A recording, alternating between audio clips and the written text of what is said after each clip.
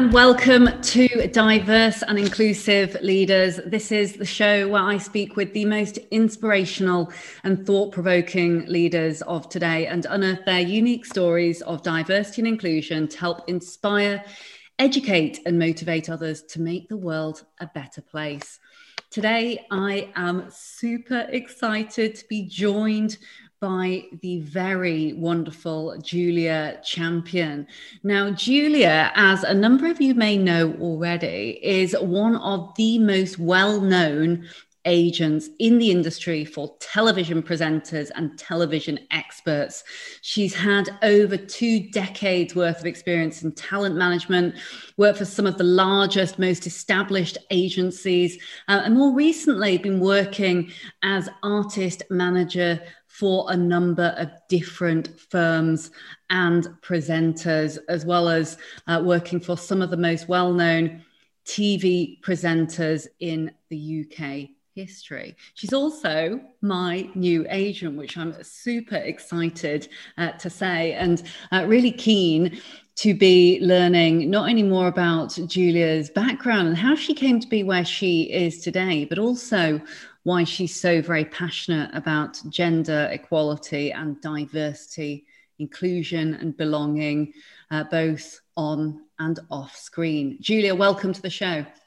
Thanks for having me. So for those that perhaps don't know you as well as I do, tell me a little bit about the story, your personal story. How did you end up running one of the most well-established talent agencies, Champion Talent, and what was it that really kind of drove, I suppose, some of those personal ambitions that you had? Well, I come from quite a creative family. My parents are both artists. That's one of my dad's pictures behind me. And I always fancied working in television, but I didn't really know what I wanted to do. So I did a communication and media degree. And after that, I got a job for BBC Radio Suffolk. So I'm from Suffolk. So I got a job working from Ipswich, my sort of hometown, and absolutely loved it. The pay was terrible, but I met some fantastic friends. And when you work in a small BBC outlet like that, you do everything from making the tea to actually broadcasting yourself. I never wanted to be a presenter. I always wanted to be behind the scenes. So I worked my way up from researcher to producer to senior producer, and then worked at various other BBC local stations, and eventually got a job as a producer for Talk Radio when it launched in London. And I was only in my mid-20s then, and it was all very exciting. You know, I was getting chauffeur-driven cars into the studio and a lot of responsibility, and it was all very exciting, launching something new with all these big name stars. And then one time I had a researcher called Mike Sissons, who was the son of the late Peter Sissons, the newsreader. And I went to a barbecue at Mike's house. He was one of my researchers who, bless him, only got there through nepotism because he wasn't very good, but he was a very nice guy. And his dad, Peter Sissons, gave me a lift back to the train station when the barbecue was finished. And he was a bit of a flirt. And he was sort of chatting me up in the car and saying, you know, I was a lot slimmer and a lot more attractive in those days. And he said, oh, what do you want to do with your life, Julia? What do you want to do with your life? And can I help? And I said, well, I've always fancied being a television agent, but I don't know how to get into it. He goes, leave it with me. I'll speak to my agents and see if they can offer you a job. So he did. And thanks to Peter Sissons, I got a job working at a company called Knight Ayton Management that's still going. But the 2 women that ran it were out of the office a lot of the time. And so I ended up having quite a lot of responsibility for the clients when they were absent.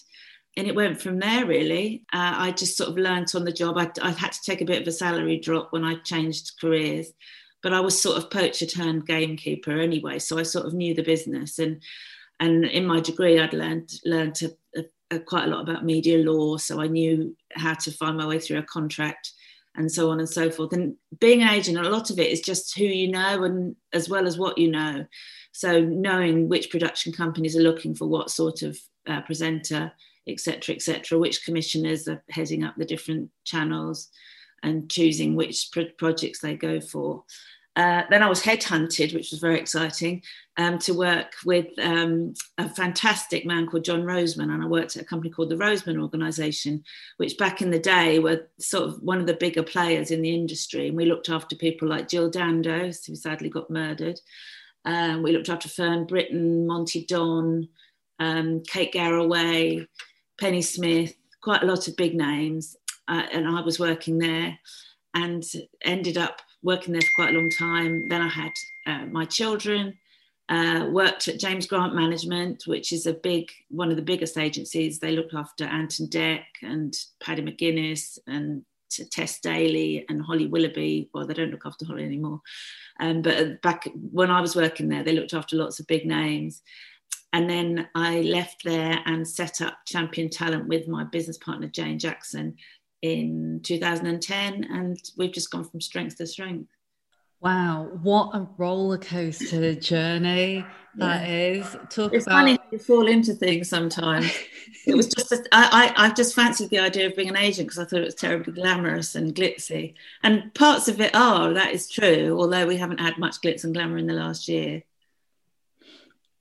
I love it though. When I said, tell me about how you came to be in a nutshell, it is a really big nutshell and a wonderful one. No, and a wonderful one at that. And, you know, what I really love as well is that you have this kind of, this humility and modesty about the fact that ultimately you are the most well-known talent agent in the UK and beyond. And, you know, some of the names you mentioned, everyone from kind of Jill Dando through to Fern Britton, you know, they're much loved and cherished British household names. And, you know, I think it's fascinating hearing the story of where you have come from to, I guess, where you are now as a successful business owner, running what is actually a female-led organisation, and championing, well, not to sound too biased here, the best talent. Oh, it is naturally, yeah. naturally. And Julia, tell me a little bit about kind of, you know, not only some of the people that you managed, you've got a, you know, fabulous kind of roster of diverse individuals that obviously you represent. How have you seen the last decade or so really change and move towards what is ultimately more diversity on screens, more diversity off screens, and really looking at how we champion the gender agenda, for want of a better expression? Oh, I think sort of old-fashioned ideas where programmes like Good Morning Britain had to be fronted by a man and a woman, and This Morning had to be fronted by a man and a woman. Quite often now they'll have two women presenting at the same time, and it doesn't matter if they're both blonde or if they're both black. Or I saw an episode of Loose Women quite recently where the whole panel were black women, and I thought, goodness me, we've made some strides ahead. Also, a lot of some of the television channels, the BBC and Channel 4 particularly, have diversity, people who are heads of diversity at those channels. So they're actively encouraging more non-white faces on screen, which is a great thing. They're also trying to get more people with disabilities, more mums. You know, it was a no-no 20 years ago to be pregnant on screen, and now you see programs like A Place in the Sun with heavily pregnant presenters, and it's not a problem. They even I've looked after several of the Place in the Sun presenters, and they're so accommodating for mothers. They let the presenters take their children with them on shoots. They pay for the nanny's flight and accommodation, and so the presenters can go out there with their young children, and it's not a problem. That would never have happened 20 years ago. There's a lot more empathy and sympathy towards working parents these days. That is so heartwarming to hear, whilst at the same time, obviously being, myself and yourself very passionate about moving the dial when it comes to diversity, inclusion, belonging, equity, does make you wonder, on the one sense, how was it okay that things like this were really a no-no 2 decades ago? I mean, it wasn't that long ago that Janet Ellis was, I think she was pregnant on Blue Peter 25 years ago with a long-term partner, but just because they weren't married, it was a big scandal that she was having this baby out of wedlock. And it's almost laughable now when you look back on it. It's absolutely amazing. And I mean, what you're describing is almost, I mean, on the one hand, I think it is, it's systemic. I think it is slightly bred into us on the one hand, because we've watched and seen what is the normal, in inverted commas, on our screens and in our magazines, wherever it may be, read about individuals that would be the normal, in inverted commas. And we now watch organizations like Unilever, who've got a huge campaign on where they're eradicating the word normal from their brands. Yeah. And it begs the question, what actually is the norm?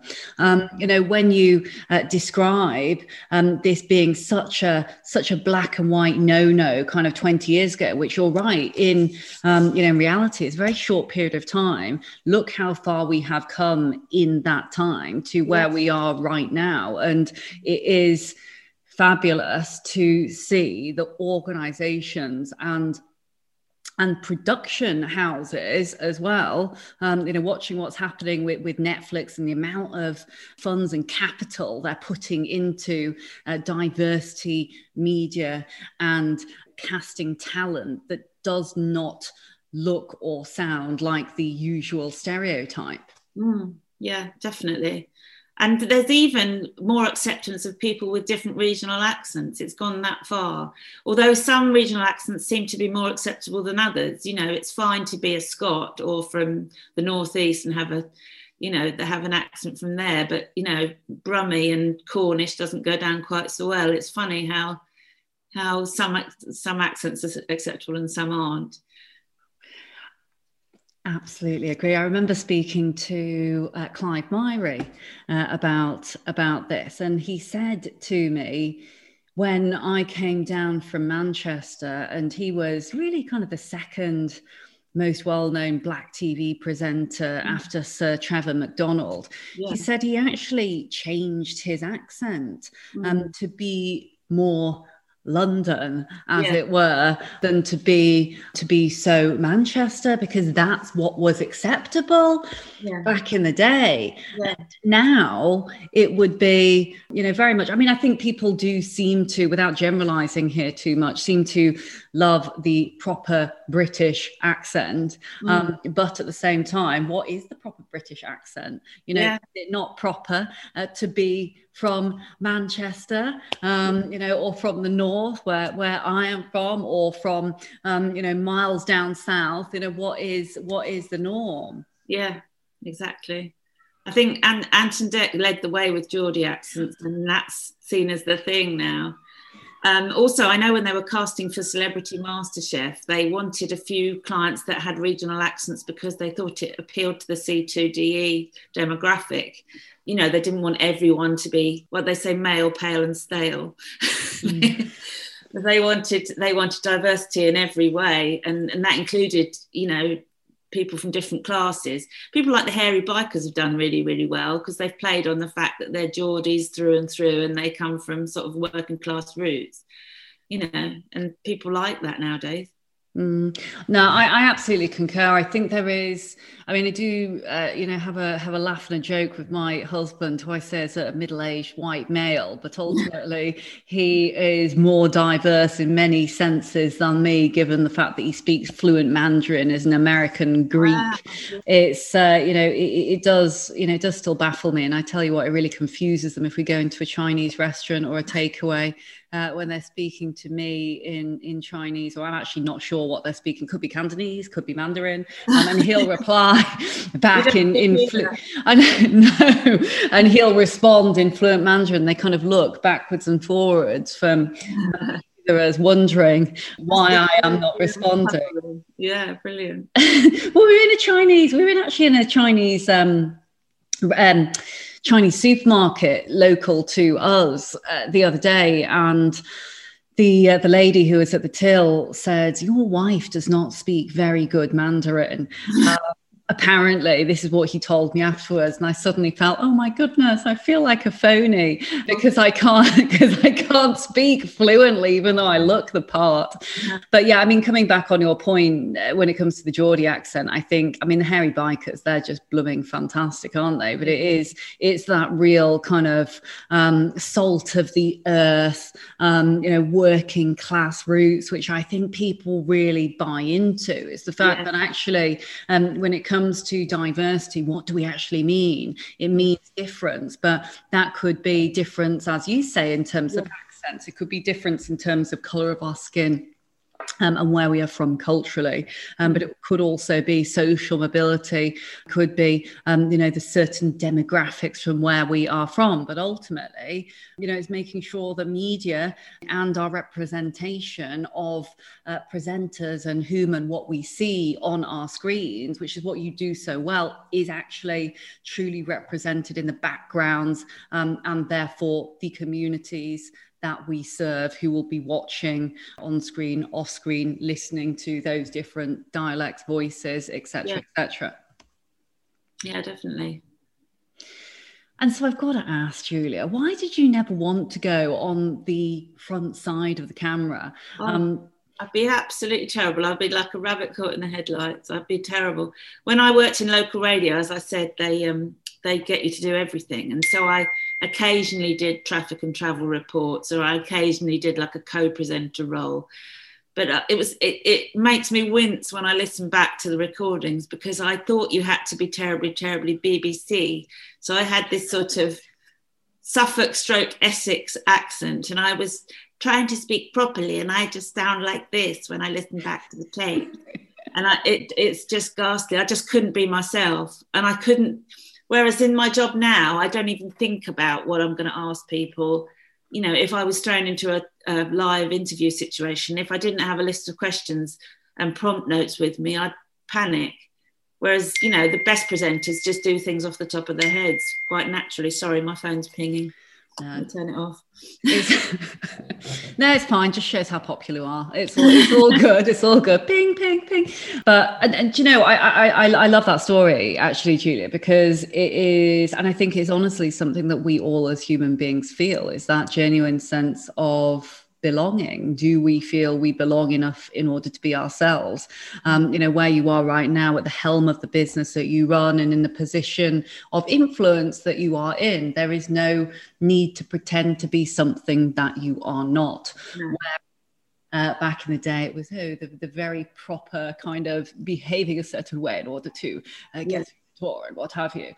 I find it admirable that it doesn't matter who or what or where you are from. It is actually about being your true, authentic self, ultimately. Yeah. The bad thing about being, I absolutely love my job, and I feel it's a real vocation. I couldn't really do anything else now. But the thing about being an agent is that when somebody's career is going well, they think the client think it's because of their talent. But when a client's career isn't doing so well, they blame the agent. So you're in a bit of a no-win situation, really. Well, I empathise with that from the former headhunting perspective. Yeah. It's like you're everyone's best mate when the when everything is going swimmingly, and when the chips are down, it's kind of, hey, don't shoot the messenger kind of situation. Yeah, definitely.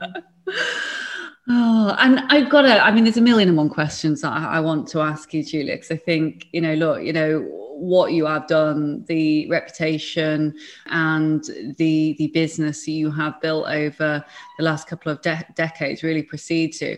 But I got to get into our lightning round very shortly before I end up running out of time and not managing to squeeze in everything that I want to ask you. But before I do, I wonder, what do you see in the future of TV and on-screen, off-screen talent? Where do you see that future headed when it comes to really, embracing what you are very much about, and that is an eclectic mix of really talented individuals from all walks of life? Yeah. I think the future's looking bright for diversity and inclusion. I think we'll see a lot more black and brown faces on television. I think we'll see more people with disabilities. If I was approached by people with disabilities, they would go to the top of the pile, but I just never get approached by anyone with disabilities, and I would welcome approaches from that section of people. I think now that there's diversity champions at the different channels who are actively encouraging diversity on and off screen, I think it can only have a positive effect on who we see. And I think the more people we see on telly that represent all people, people will look up to the people they see on TV and think, I can do that. And then they'll get more people from those groups of the population and everything will get better. It's a positive asset to not be white and to have a disability, if you want to work in television at the moment. They're really, really driving it forward. Well, that is great to hear. And I think what you're saying is it's about ultimately leveling the playing field, making sure the communities in which are consuming media content have got the representation, whereas you say they feel like, well, if I can see the individual that I'm looking up to or the individuals that I'm looking up to, then I can truly be that. And it's that's what they say, see it to be it, don't they? Indeed. And I remember growing up in Yorkshire, as I've told you before, and not seeing any East Asian faces. And I wonder, whilst I'm terribly inspired by my white British mother and father, actually it is, it's something that you cannot describe, really, not seeing yourself in some way, shape or form represented, because it almost tells you, can people like me or can people like us get to those amazing places, whether it be in the boardroom, whether it be on the TV screen, whether it be even on the radio. So going into the very short lightning round, Julia, and I'm going to give you 30 seconds to answer each of the next questions. I know for you and I, that's really hard because actually we could go on chit-chatting for forever and a day. And because it's you, I'll maybe give you a little bit longer than 30 seconds for each of the questions. And I guess I'm going to ask probably the most challenging question first. And that is, what would you say is your secret to success, if there is one? I think being able to spot what the next big thing is going to be. That's short enough. Great answer. Great answer. And who have been the biggest inspirations in your life? Or it could be an inspiration, could be personal. Well, John Roseman, my former boss, at the Roseman organisation, where we looked after Jill Dando and so on, he was a fantastic mentor to me. I just loved hearing him on the phone negotiating a deal. He just didn't take any crap. Am I allowed to swear on this podcast? It's a pretty bad word.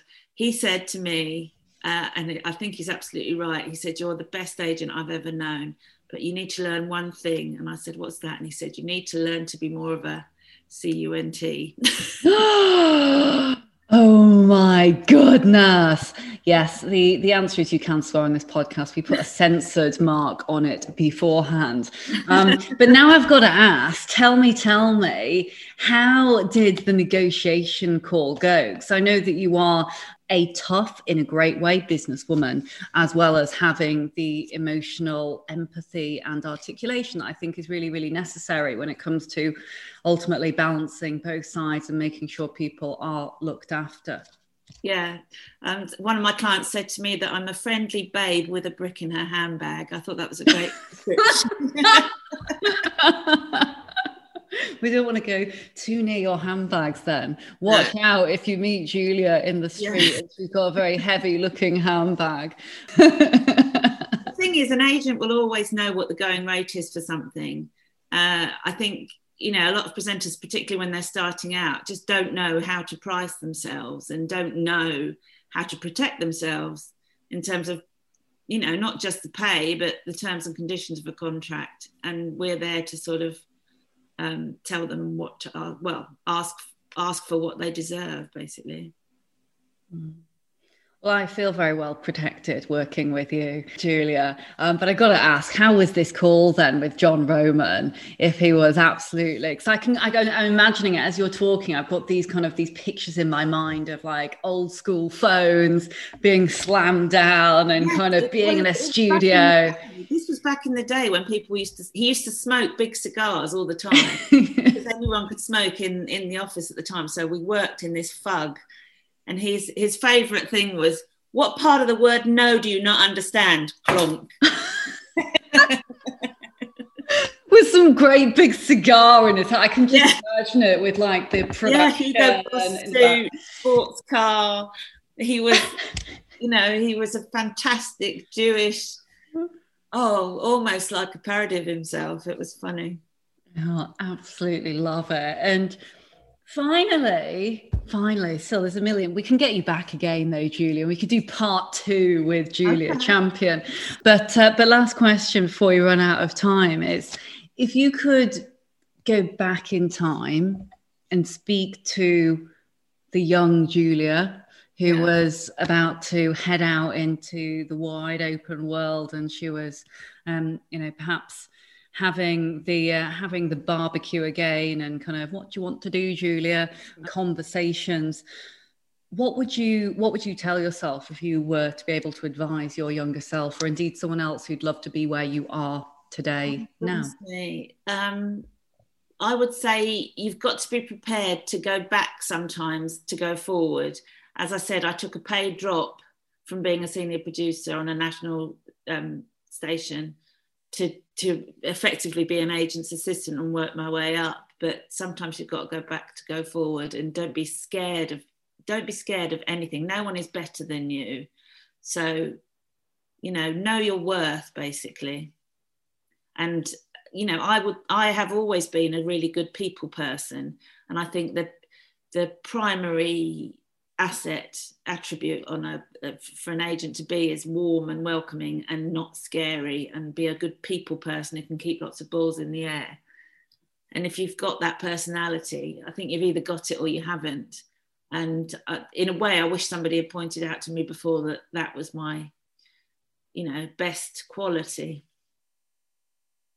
Because it took changing careers for me to realise that this was the career for me. But I wish somebody had sort of tapped me on the shoulder and said, you've gone as far as you're going to go as a producer, do something different. Really wise words of advice, Julia. Thank you so much for joining me. It's been right back at you. It's been an absolute pleasure having you. And as I usually do at the end of our podcast, I do a very brief summary, but there's really so much to summarize here. I'm going to keep it very brief, but the real kind of golden nuggets of wisdom that shone out to me, and I hope to our audience as well who are tuning in today, is really to have confidence in yourself, in your own self-worth, and in the fact that actually being different is often a huge huge asset. As we've heard from Julia, the time is now when it comes to really embracing our eclectic and diverse talents, whether it be that you come from a diverse ethnic background, whether it be that you have a disability. Look at the ability, not the disability, and really understand the benefits and the worth that you can bring to the table. Don't be scared to take a career change or a curveball when it comes to doing what it is that you really, really do want to do. And ultimately excuse the pun there, champion yourself and your inner strength, in particular when it comes to gender equality, which, given the fact that it is all about women's empowerment this month, where we've had International Women's Day, I think is incredibly important, because when you lift up one part of the community, you lift up the others as well. As always, if you've missed anything at all, don't worry. You can catch up on demand online at www.dialglobal.org. You can also visit Julia at championtalent.co.uk. You can reach out to her and you can rewind, listen on repeat if you so wish, or on demand as well at the end of today's show. Don't be a stranger. Take care of yourself, and we shall look forward to seeing you again very soon.